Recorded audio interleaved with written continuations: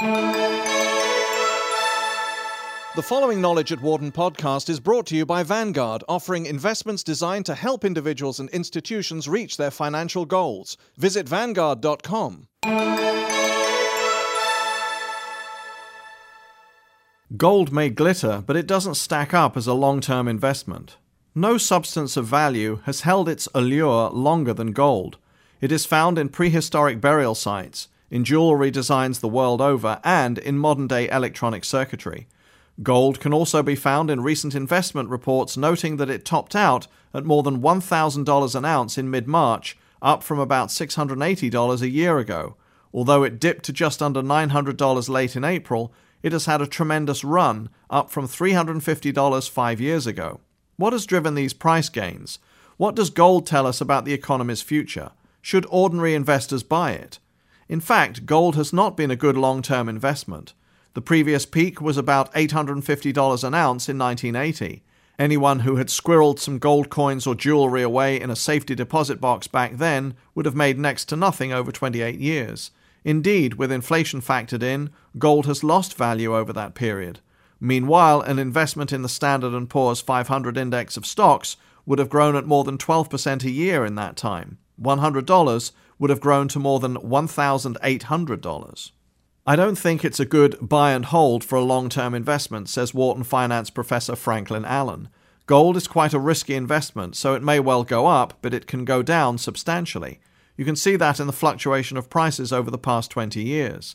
In his best-selling book, Stocks for the Long Run, Wharton Finance Professor Jeremy Siegel reports that $1 invested in gold in 1801 would have grown to just $1.95 at the end of 2006, while $1 put into a basket of stocks reflecting the entire market would have grown to more than $755,000. $1 put into long-term bonds would have grown to more than $1,000, while $1 in treasury bills and similar short-term cash holdings would have grown to about $300. Gold prices tend to ride a wave of investor emotion, Siegel says. Investors and speculators have bid gold prices up over the past year because they consider it a safe haven amid worries about the credit crunch, slowing economy, rising inflation, and stock market volatility. In times of financial stress, in times of inflation, when there is fear for the currency, gold does well, he says. Once the fears are past, gold goes back down. An easy buy. Except as jewelry, Americans were not allowed to own gold from 1933 to 1975. When the ban was lifted, the government set price of $35 an ounce was abandoned, and gold soared to its 1980 peak. For many years after 1975, it was difficult for ordinary investors to trade gold. An old piece of jewelry could be sold to a pawn shop or jewelry store, but probably for far less than its true value. Some firms sold gold coins, but they often were marketed as collectibles for prices exceeding the value of the gold they contained. Once a gold stake was acquired, there was the hassle and the expense of storing it. Today, gold investing is simple. One of the reasons gold has surged so much is it's much easier to buy than it used to be, Siegel says. Perhaps the simplest way is to buy shares of Street Tracks Gold Trust, an exchange-traded fund that can be bought and sold like any stock under the ticker symbol GLD. Each share represents 1/10 of an ounce of gold, giving the shares a price of around $86.70 at the end of April. GLD investors never touch any actual gold. Those investors have done very well, averaging annual returns of 28% over the past 4 years, according to Morningstar, the market data company.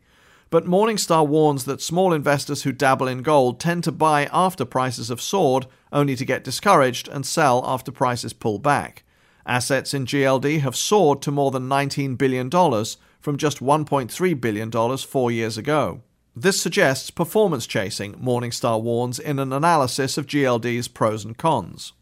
Another drawback the company adds is that profits on GLD are taxed at income tax rates as high as 28%, while capital gains on stocks and most mutual funds are taxed at no more than 15% if the investment was held for at least 12 months. Some companies, such as the Perth Mint, owned by the government of Western Australia, sell gold to small investors in the form of certificates representing gold stored in the firm's vaults. While this is a convenient way to bet on gold prices, fees and commissions are typically higher than they are for trading GLD, especially if one trades online through a deep discount broker. Investors can also bet on the gold market by purchasing stocks in gold mining companies. A number of mutual funds specialize in this niche, but it is not a pure bet on gold prices, since the company's values are influenced by the same array of factors that can affect any publicly traded company, such as confidence in a firm's management, the size of its inventory, and changes in labor costs. Finally, small investors can trade gold futures contracts on the New York Commodities Exchange. The standard futures contract represents 100 ounces of gold, while the mini gold contract, designed for small investors, represents 33.2 ounces. Futures trading, however, is for sophisticated investors who will keep on top of their positions day by day, since futures prices are extremely volatile. For many people, the new highs in gold prices present an opportunity to unload unwanted jewelry, and the internet has improved on the old method of going to a pawnbroker or jeweler. All of a sudden, it's super hot now with prices going up, says Wharton marketing professor Peter Fader. Companies like Lippincott LLC are advertising heavily on television and the internet. In its Gold Kit program, 20-year-old Lippincott accepts a gold item such as a ring by mail, appraises it, and mails the seller a check. Lippincott pays for shipping and insurance and supplies the mailing materials to the seller for free. Sellers unsatisfied with the price offered can return the check and get their items back with free shipping and insurance. Businesses like this erase the stigma many people feel in dealing with a pawnbroker or jewelry store, Fader says. Clever entrepreneurs are finding ways to tap into this higher attention to gold. There is this untapped potential out there of higher-end people who are reluctant to peddle their gold themselves. Whoever can go after that group and get them to overcome their resistance has a veritable gold mine. Gold rings and orphaned earrings. Currently, says Fader, there is something of a land rush on the internet as firms race to grab domain names containing the word gold. The successful firms, he predicts, will be those that branch out to purchase other valuables such as fine watches, so they can keep going even after falling gold prices cut into the market for gold rings and orphaned earrings. Some firms, he says, are working on ways to ease the guilt people feel about selling family heirlooms by making it easier to contribute sale proceeds to charity. Advances like gold ETFs and internet trading make gold transactions smoother, but no matter how the gold market modernizes, key features are unlikely to change, Siegel says.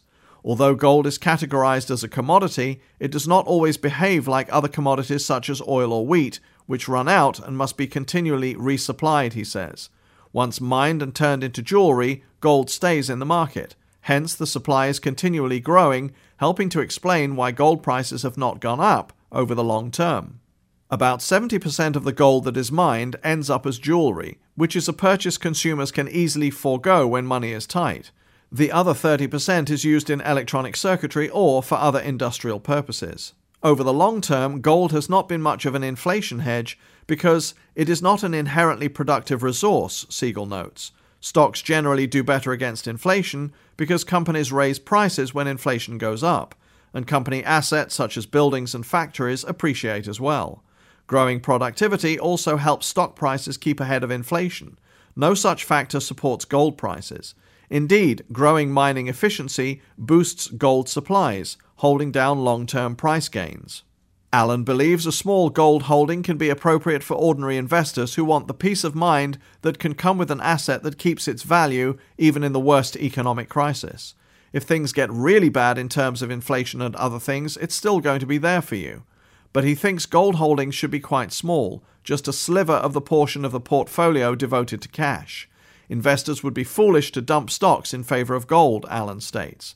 The doom and gloomers hold gold as a kind of insurance policy against financial disaster, Siegel adds.